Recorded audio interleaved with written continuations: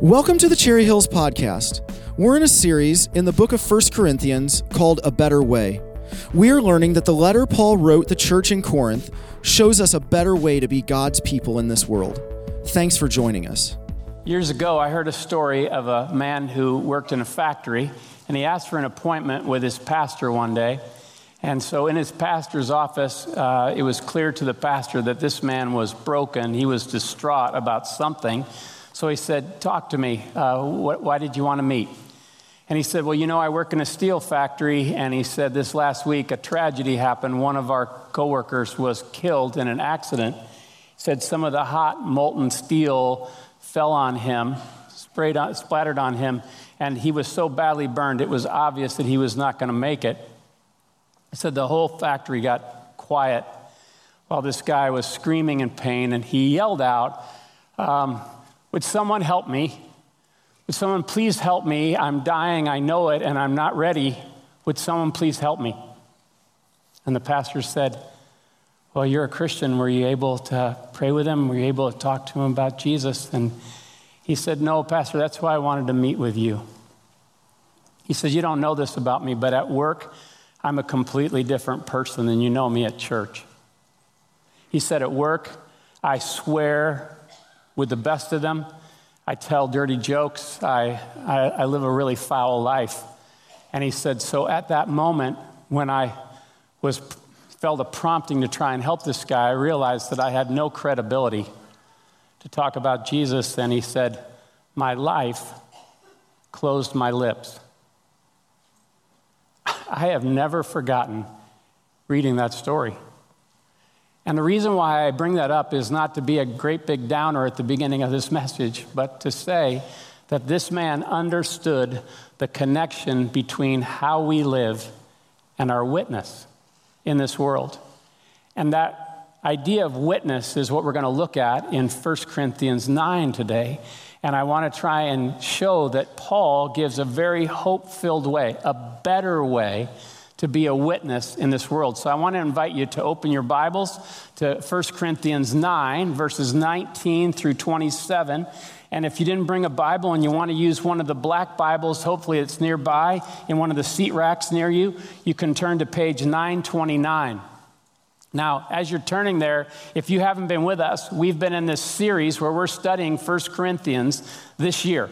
In fact, today is the last day of studying 1 Corinthians for the summer. We're going to look at the names of God starting next week and then come back to 1 Corinthians and finish the last 7 chapters in September. But again, as we think about this, we've called this series A Better Way.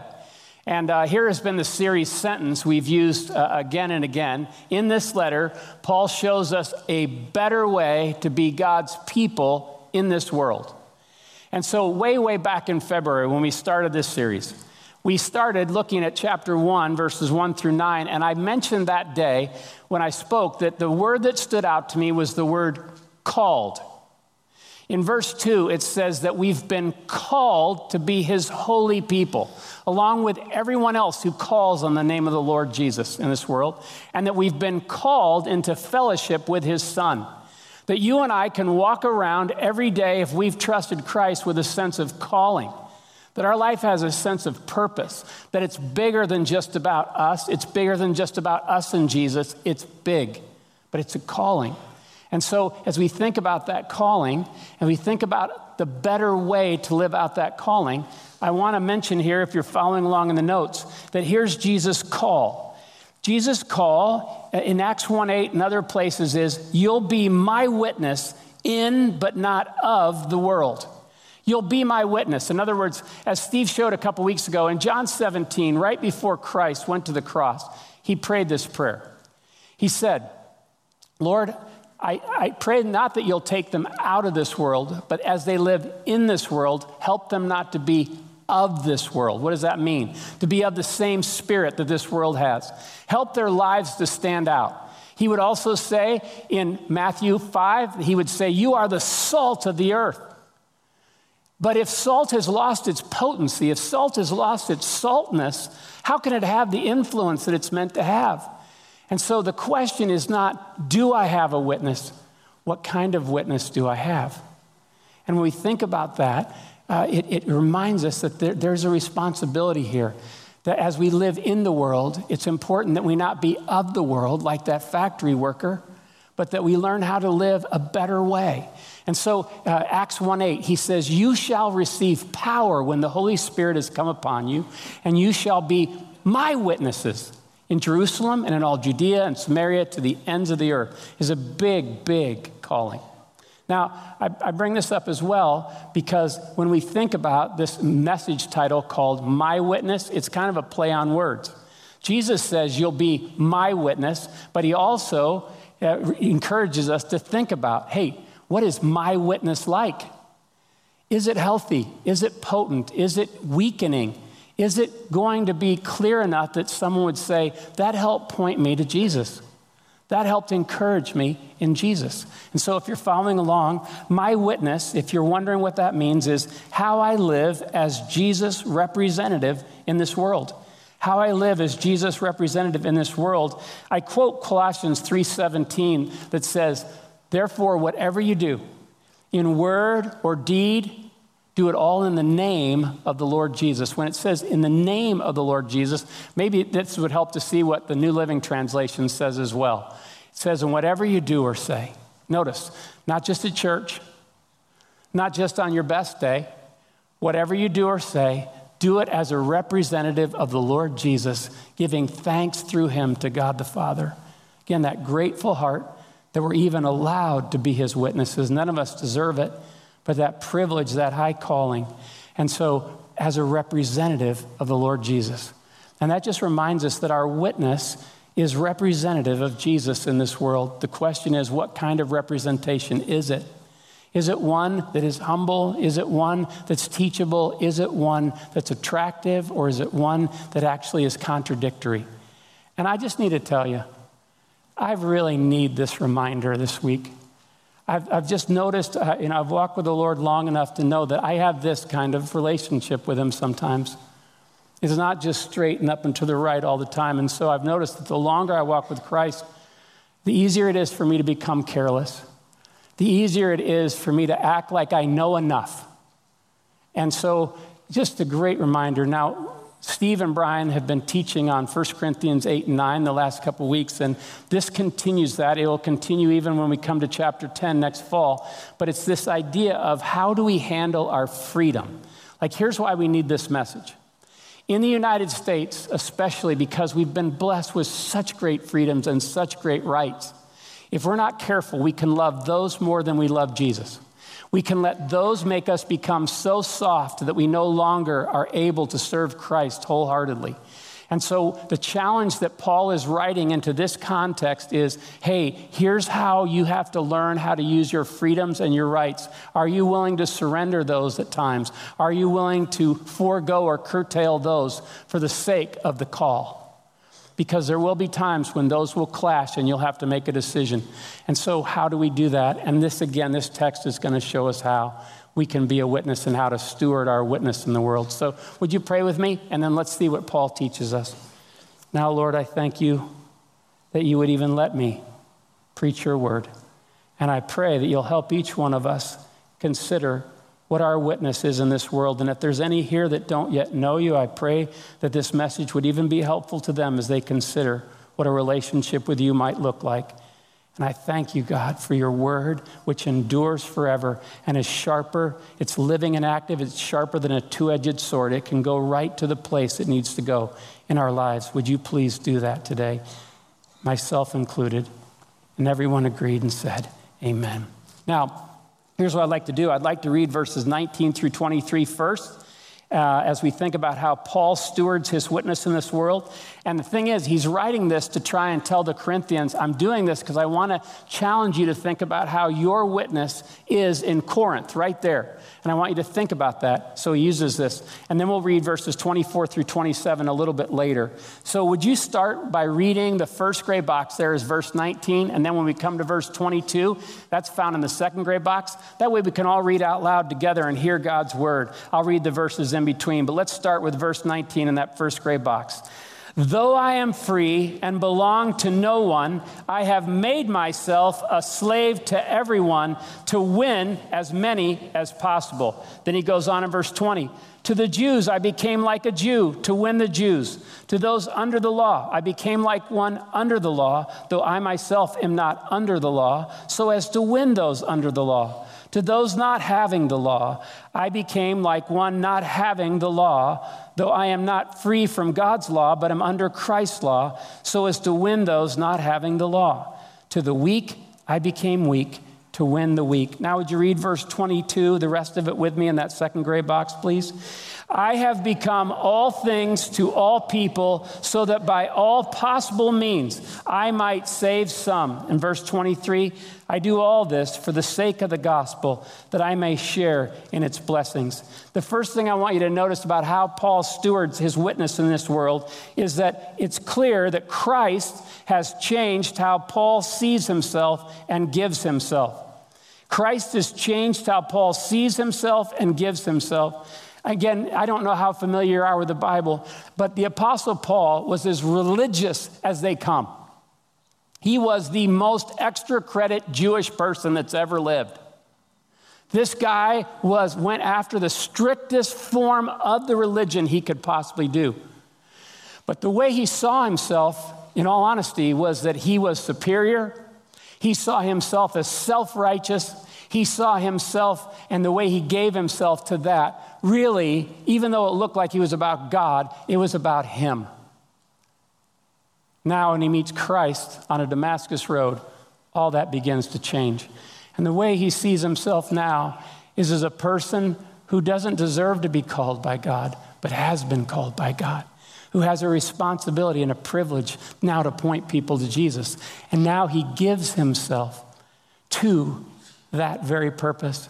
Some of you know that he was a prejudiced person before. Racial pride of being Jewish. He called himself a Hebrew of the Hebrews. He called himself a Pharisee of the Pharisees, which meant the most religious in the Jewish religion you could be. That was the way. Now he sees himself and he gives himself different. And here's the language he uses in that first verse. He says, I've made myself a slave, though I'm free. Christ, by dying on the cross, rising again, and saving me, has now set me free. Now I'm free to do whatever I want, yes, because I'm no longer enslaved by sin, but it's not so much free to do whatever I want, free to do what I couldn't do before, and that was obey God from the heart. Now I'm free to do that. I'm free to do what I ought, not so much I'm free to do what I want. And as he begins to live this out, it's an amazing thing, and he actually harkens back to words Jesus said when he uses the word slave. And I just need to say something to you, a couple things. In verse 17, before we read these verses, he uses a word there when he talks about fulfilling a trust. It means a house steward, a house manager.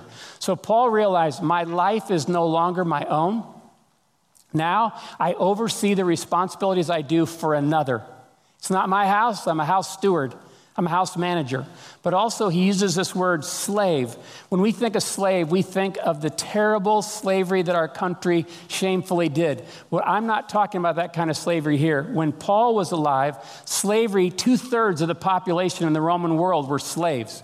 But it was a different kind of slavery. It wasn't the kind of slavery we read about in our history. It was often a way that some slaves were incredibly educated. They were paid. There were things like that. It's just that they didn't own their own freedom to do some of the things they wanted. But many times that slavery was different. Now, Paul says, I'm a grateful slave of the Lord Jesus. I will serve him in any way he wants me to. I made myself a slave. And Jesus said, if you want to be great in the kingdom of heaven, you must become a servant. If you want to be the kind of person God makes you, be a slave to everyone. It's an interesting language. It flips the world on its head. The second thing is notice, and Christ has transformed how Paul sees and loves people. Christ has transformed how Paul sees and loves people. As I was mentioning before, because of his racial pride and his racial prejudice, that meant that he regularly ran into people he couldn't stand. That meant that he got so amped up that he actually persecuted Christians. Why? Because he was so proud of being Jewish that anybody that opposed him being Jewish or opposed Judaism, he would have them arrested. We read how even he was holding the coats of those that stoned the first Christian martyr, Stephen, nodding approvingly. That's how much hate was in his heart. That's how much pride was in his heart. But when he met Christ, Christ changed the way he looked at every person. Now he looked at every person as someone for whom Christ died. He said, that person, God cares just as much about that person as he cares about me. Jesus died for them, not just me. And also he began to see he had a love in his heart. One of the people that we recently baptized in this church has told me they just can't get over the love they have for people now. And they realize that came from Jesus. Jesus is working in their life in a different way. And so when he began to think that way now, he realized that his life affected other people. He couldn't just do what he wanted anymore without it influencing and affecting people for good or for ill. Years ago when I was in college, there was a TV show called The Phil Donahue Show. I know I'm dating myself here, but out of Chicago. And Phil Donahue was proud of how obnoxious he could be at times with his guests. So one week he took his show from the Chicago studio out to Las Vegas in the lobby of a great big casino. And his guest that day, I remember this clearly, was Billy Graham. And so as he's interviewing Billy Graham, they're having just a fun kind of interview, an honest kind of interview. And he finally just decides to push some buttons. And he says, come on, Billy. He said, what would be so wrong with you going into that room next door and pulling that one-armed bandit or going to the blackjack table? What's so bad about gambling anyway?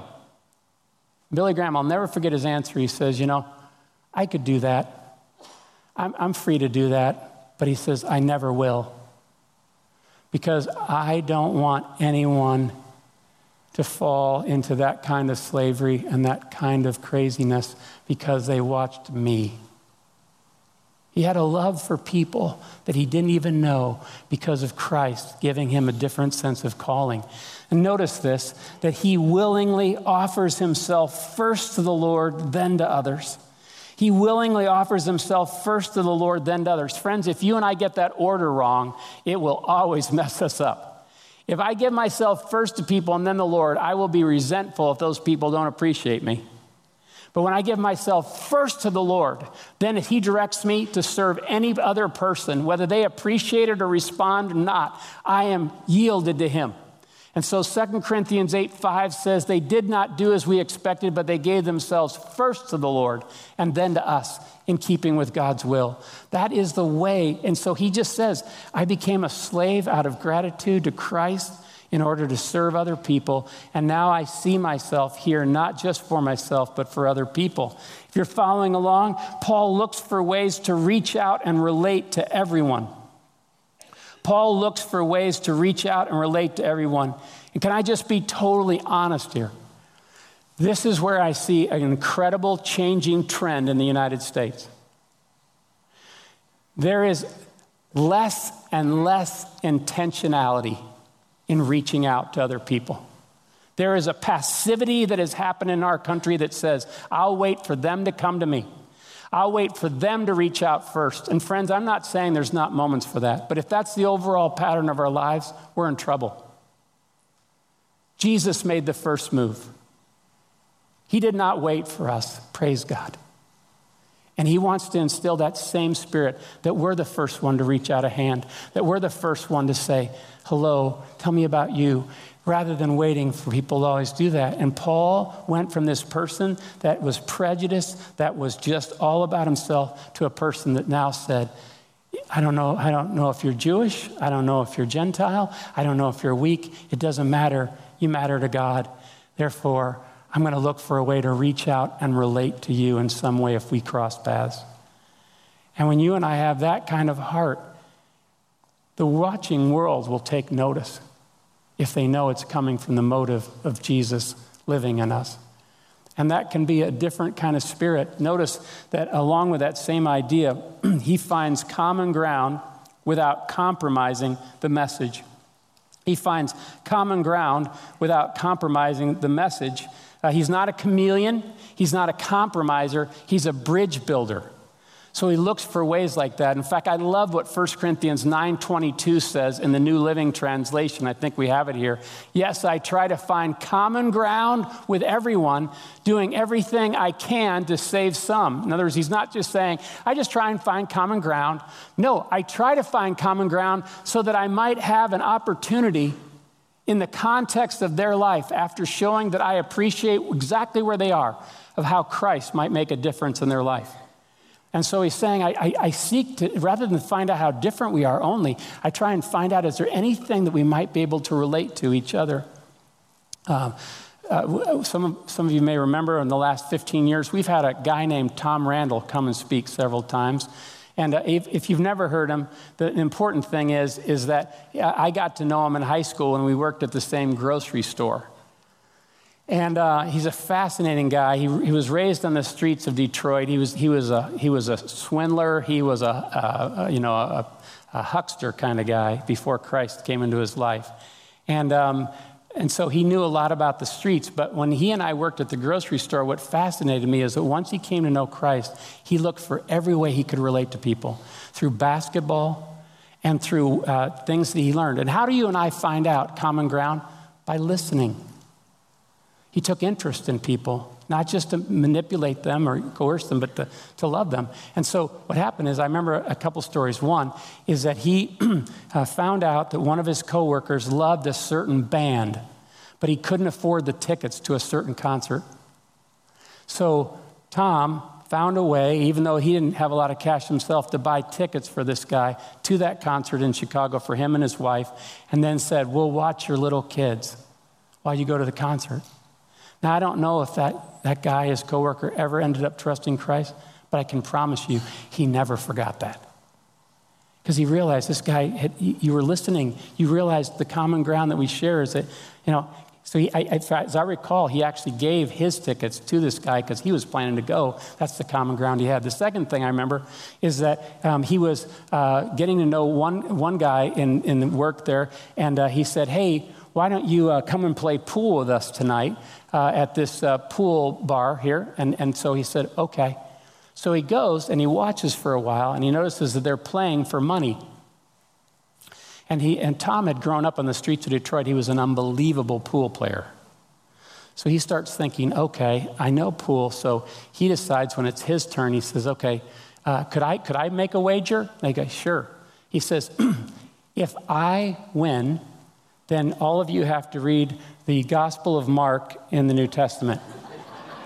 This is in a bar. They're all gone. It says, but if I lose, I'll buy every one of you beers like you guys are doing already. He ran the table. And this guy started reading the Gospel of Mark. He read the Gospel of Luke. Somewhere in the midst of all that, he met Jesus. But it was all because Tom was looking for a way to try and reach out and relate, find common ground. And again, friends, this can be messy, right? This is why many of us don't reach out and relate. But notice that it made a difference in people's lives because they could tell this guy was more about Jesus than he was about himself. And so the other thing I want you to see is that his hope is to win or coerce, not coerce, as many as possible to Jesus. His hope is to win, not coerce, as many as possible to Jesus. This is important because sometimes when he says that I might win, that I might win, that I might win, it sounds like an imperialistic kind of thing where I'm better than them, so I'll win them.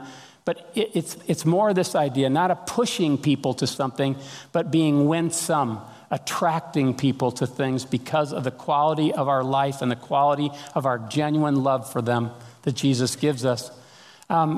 Years ago, I read a story by a lady named Ann Kimmel. She wrote a book called I'm Out to Change My World. And she had a youth group many years ago, and so she writes about one experience when she was the youth group leader. She said one kid, his name was John, walked around with his head down all the time. He never looked you in the eye, and if you ever got close to him, he shuddered. One day, John wasn't there at youth group, and I said to the kids, let's try an experiment. Let's really love John. Let's really love John. As we've never loved anyone before, let's just see what Jesus' love can do for John. He was the most inhibited, insecure kid I'd ever seen in my life. And from that moment on, we asked Jesus to help us love John. Every time he came into a room, everyone wanted to sit by John. We sent him letters. We wrote notes during the week. We stopped by to buy him a Coke. After 6 months of loving John, the kids started to get tired. Gee, Ann, you don't know what it's like to love John. You call him at home to see how his week is going, and he says, okay. John, you say, I've really been thinking of you, and I love you, and he just grunts. But I'll never forget the morning we were all gathered together, and suddenly, John smiled. We had never seen John smile. He really smiled. After 2 weeks, and 2 weeks later, when he laughed out loud, it nearly blew our minds. No one wanted John to notice, but they were all trying to signal me. Had I noticed? John laughed. He really laughed. 3 weeks later, his mother, who was a non-Christian, the whole family was non-Christian, called me and said, Ann, last weekend we were in the mountains camping. John is 16 and I haven't seen him cry since he was 5. But he started to cry and bawl and sob. And after 4 hours, I was almost frantic. And I asked him why he was crying like this. All he could say over and over was, I'm such a failure, Mom. I'm such a flop. And I finally said, it's that church you're going to. They're not treating you right. And he said as he shook his head, no. It's my only hope, Mom. They love me over there. And she said it seemed like the minute he said that, the minute he came out and shared that with me, he began to dry his tears. And he straightened his back and held his head up. And it's strange, he's never been the same since. And in the group, he began to laugh a lot. He began to share in conversational prayer when we prayed. He began to bring a friend on Sunday and 2 friends the next Sunday. And he became the best softball player we've ever had. For the first time in his life, he had the courage to play ball. Love changed John's life. Just love. You can do one of 2 things in your world. You can build a wall or you can build a bridge to every person you meet. I'm out to build bridges. Are you? And I've thought about that so many times, the opportunities that we have in the calling that Jesus has given us. And so he wanted to win, not coerce as many people as possible to Jesus. Now would you look at verse 24 through 27? Because it tells us how we're going to have to be serious about giving ourselves to this calling if we're going to be potent in our witness. Verse 24, do you not know that in a race all the runners run, but only one gets the prize? Run in such a way as to get the prize. Everyone who competes in the games goes into strict training. They do it to get a crown that will not last, but we do it to get a crown that will last forever. Therefore, I do not run like someone running aimlessly. I do not fight like a boxer beating the air. No, I strike a blow to my body and make it my slave, so that after I have preached to others, I myself will not be disqualified for the prize. That word there means I will not be seen as counterfeit. And so, if you're following along, notice that Paul borrows images from the athletic games in Corinth.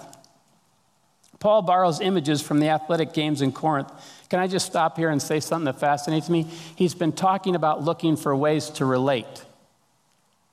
So he says, okay, I've got an idea. I know you guys love the games. Me too. So you remember the games? You remember how they train for the games? Think of that when you think about serving Jesus. This is not something that you just take casually. This is something you give yourself to wholeheartedly. And so John MacArthur's put it this way. The Greeks had 2 athletic festivals, 2 great ones, the Olympic Games and the Isthmian Games. The Isthmian Games were held at Corinth and were therefore intimately familiar to those to whom Paul was writing. Contestants in the games had to prove rigorous training for 10 months. The last month was spent in Corinth with supervised daily workouts in the gymnasium and the athletic fields. The race was always a major attraction at the games, and that is the figure Paul uses first to illustrate the faithful Christian life. And so what he's saying here is not, hey, only one person wins.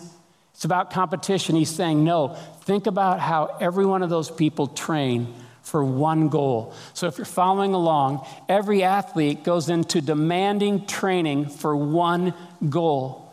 Every athlete goes into demanding training for one goal. That factory worker, what had happened is that he did not train himself.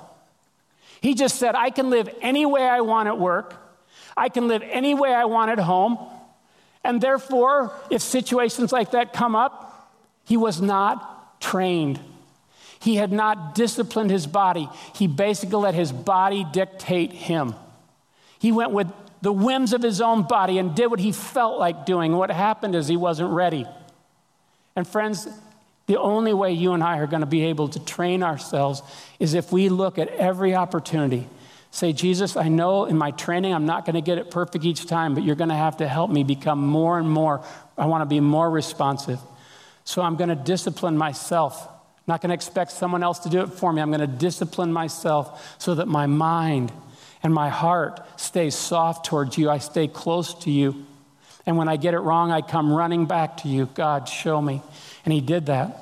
And my goodness, what a difference. But he said it was for one goal. And if you're following along with his eye on eternity, he gives himself fully to Jesus' call.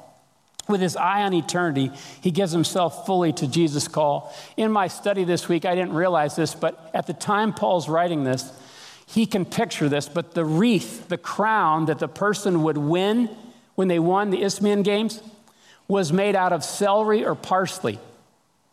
Now think about that for just a minute. Wow.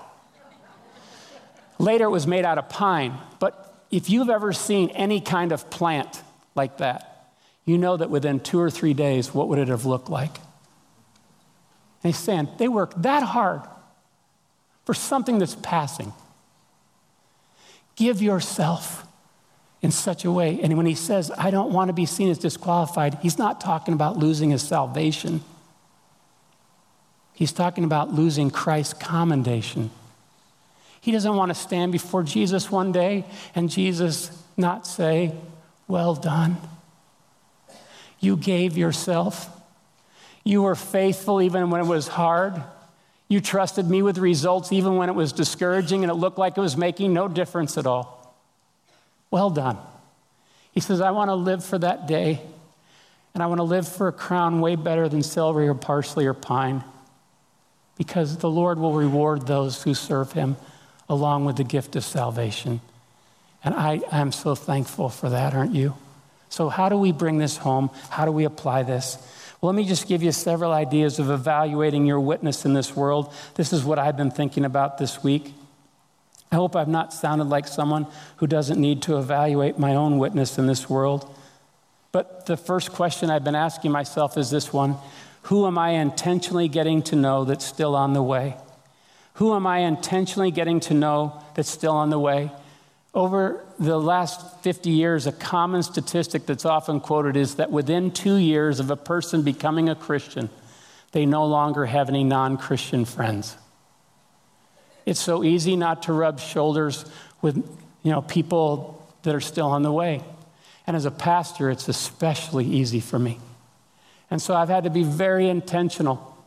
It's one of the reasons I joined the Racket and Fitness Center to play tennis years ago. It's one of the reasons I volunteered at the Dana Thomas House in order to give tours at Frank Lloyd Wright House for 16 years. It's one of the reasons that I try and go to Little Saigon promiscuously, is so that I can get to know other people and get to know them enough to learn about them and hopefully build bridges. I heard a pastor once say that he stopped asking this question at pastors' conferences because he got so discouraged. He'd say, how many of you in the last 30 days have had a breakfast, lunch, or dinner with a person who doesn't yet believe?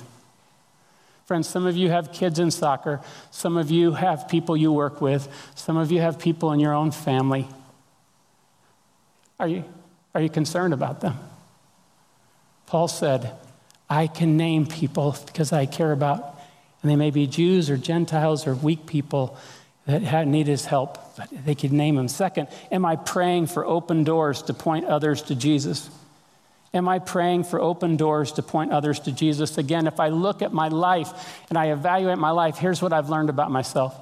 There are seasons I can point to where I was praying every day, oh Lord, open a door in that person's life, whether you use me or someone else. Open a door. When I walk through my day, I'm going to be watching to see if there's open doors. Make it so obvious that even Jeff Nelson can't miss it.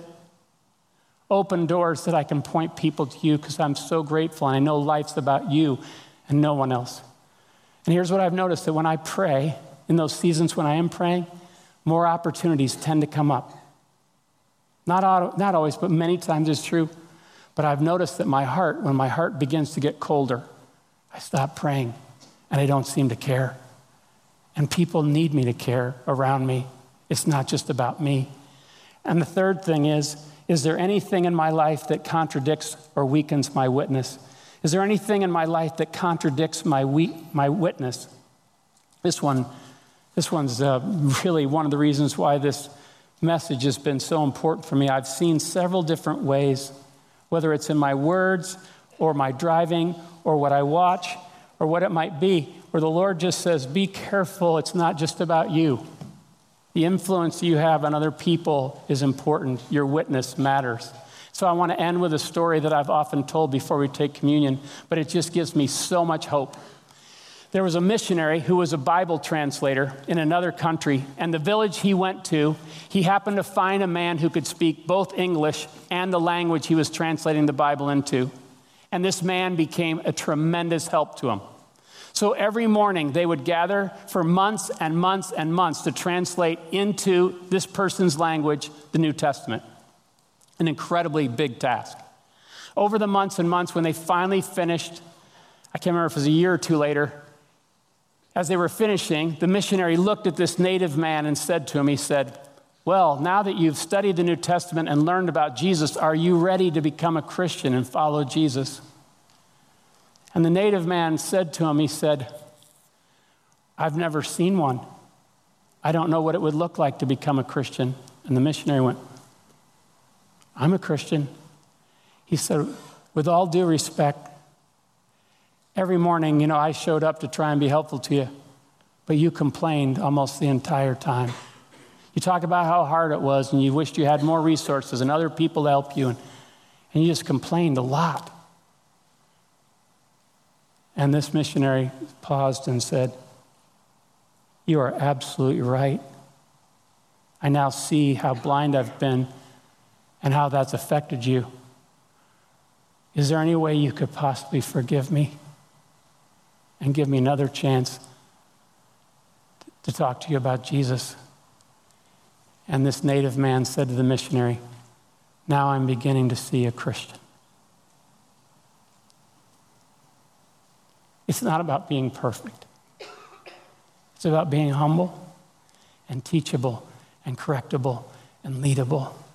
He can use anyone who understands their call and humbly says yes. Thanks for joining us today. If you would like more information or to stay connected to Cherry Hills Church, please visit our website at cherryhillsfamily.org or follow us on Facebook.